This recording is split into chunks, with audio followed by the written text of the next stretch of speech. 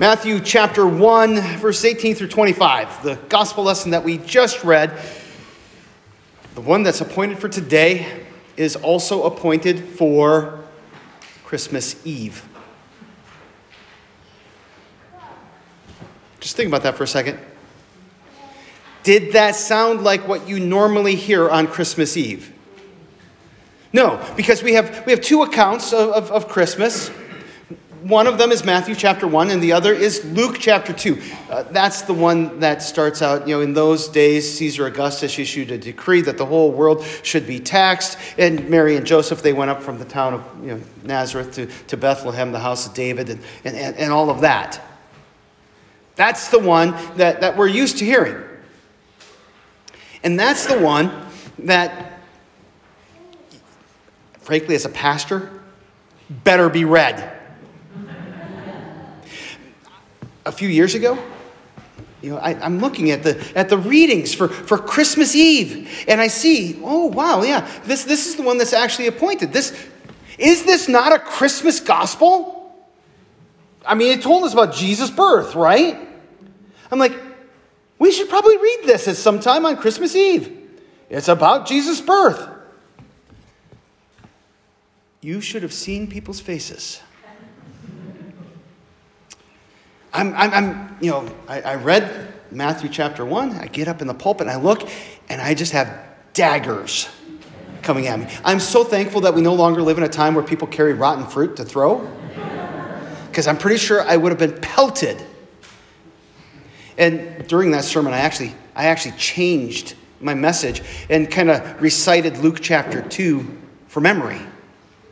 And I could actually feel the tension in the room go down. And there was a person who came up to me afterwards and he said, "It's a good thing you did that. I was really upset with you." All right, then. But this Christmas gospel, Matthew chapter 1, it's the Christmas gospel too. And I think it tells us some really important things. I think that we really love Luke 2 because, you have the shepherds and you have the angels, and there's just kind of this, oh, isn't that sweet? Oh, there's a baby. Let's go see the baby. And they get, oh, isn't the baby cute? Let's tell everybody about the baby.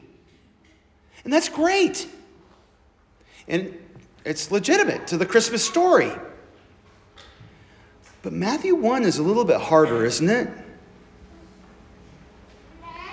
There's something a little bit more difficult about Matthew 1. And I think that some of those difficult things are important because this account, it draws out the struggle, the fear, and the doubts of Christmas.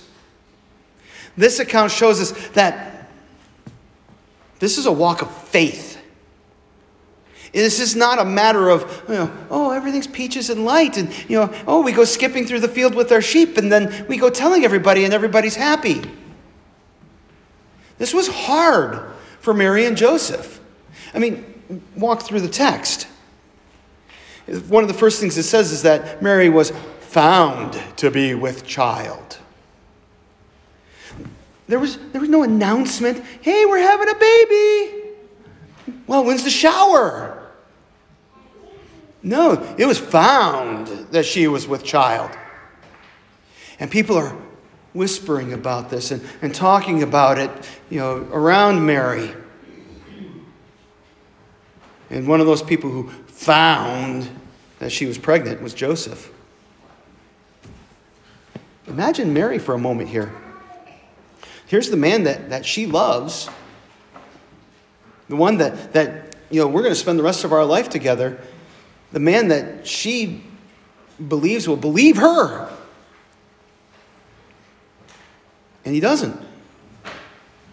Because the one thing that Joseph knows is he ain't the dad. So he decides, I'm cutting this off. It says he decided to divorce her. Engagements at the time in the first century, these were like binding contracts. This was a big deal. he decides to divorce her. Can you imagine Mary hearing those words? I mean, you go back to Luke and she finds out that, the angel Gabriel comes, you're going to have a baby. Yay! I'm the Lord's servant. Let it be to me as you have said. But there's no mention of, and by the way, Joseph is going to think that you cheated on him and he's going to try to leave you. But that's the situation. And Mary has to cling by faith to this message that Gabriel spoke to her, that the child in her is a holy one from God. And then an angel comes and visits Joseph in a dream and tells him, no, Mary is telling you the truth. And even though he knows that this angel has spoken to him, Mary's telling the truth, he still has to take that on faith, doesn't he? And there's still got to be a bit of fear in this. And guess what? Once he steps into this, it's no longer Mary that they found out about. You heard about Joe, right? He couldn't wait for the wedding night. Literally didn't.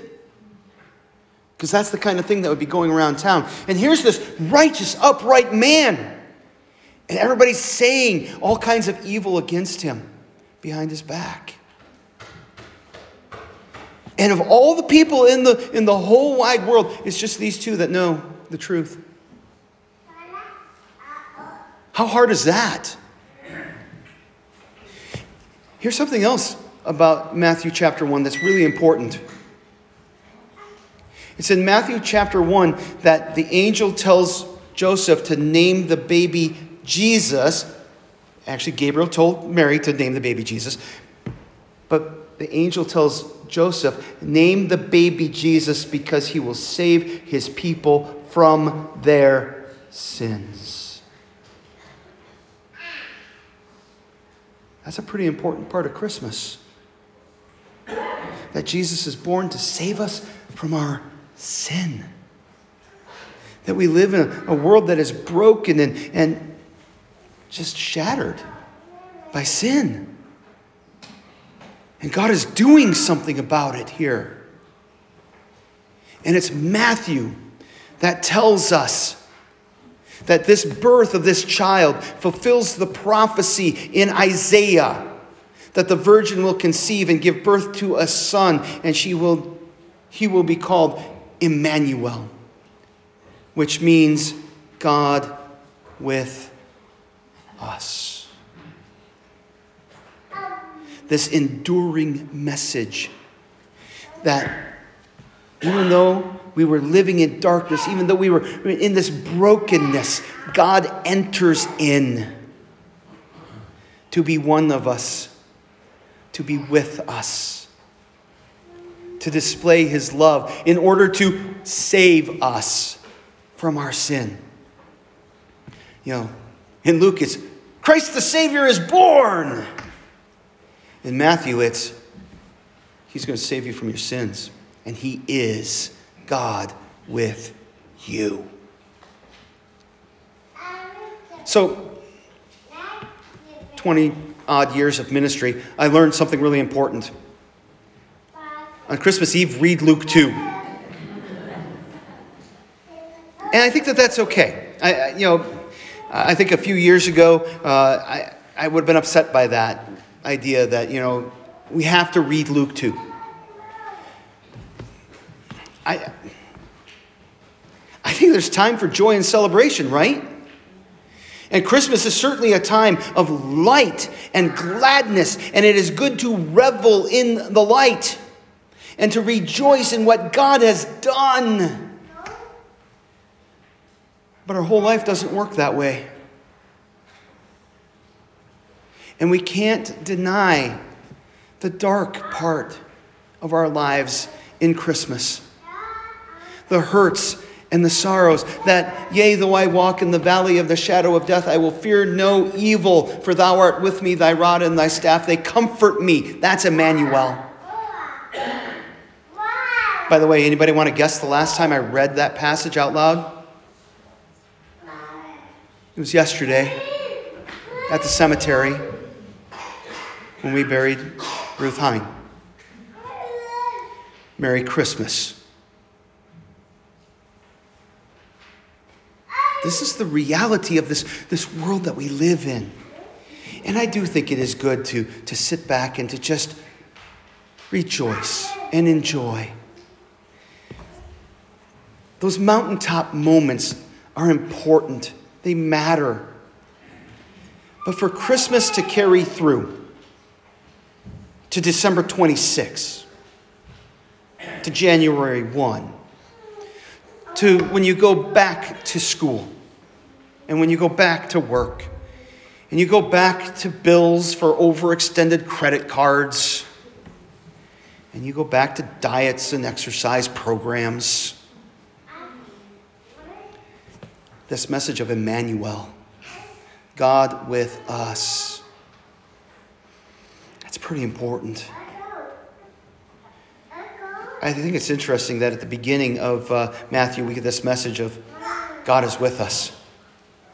And then if you jump to the end of Matthew, the last things that Jesus says to his disciples, "Lo, I am with you always."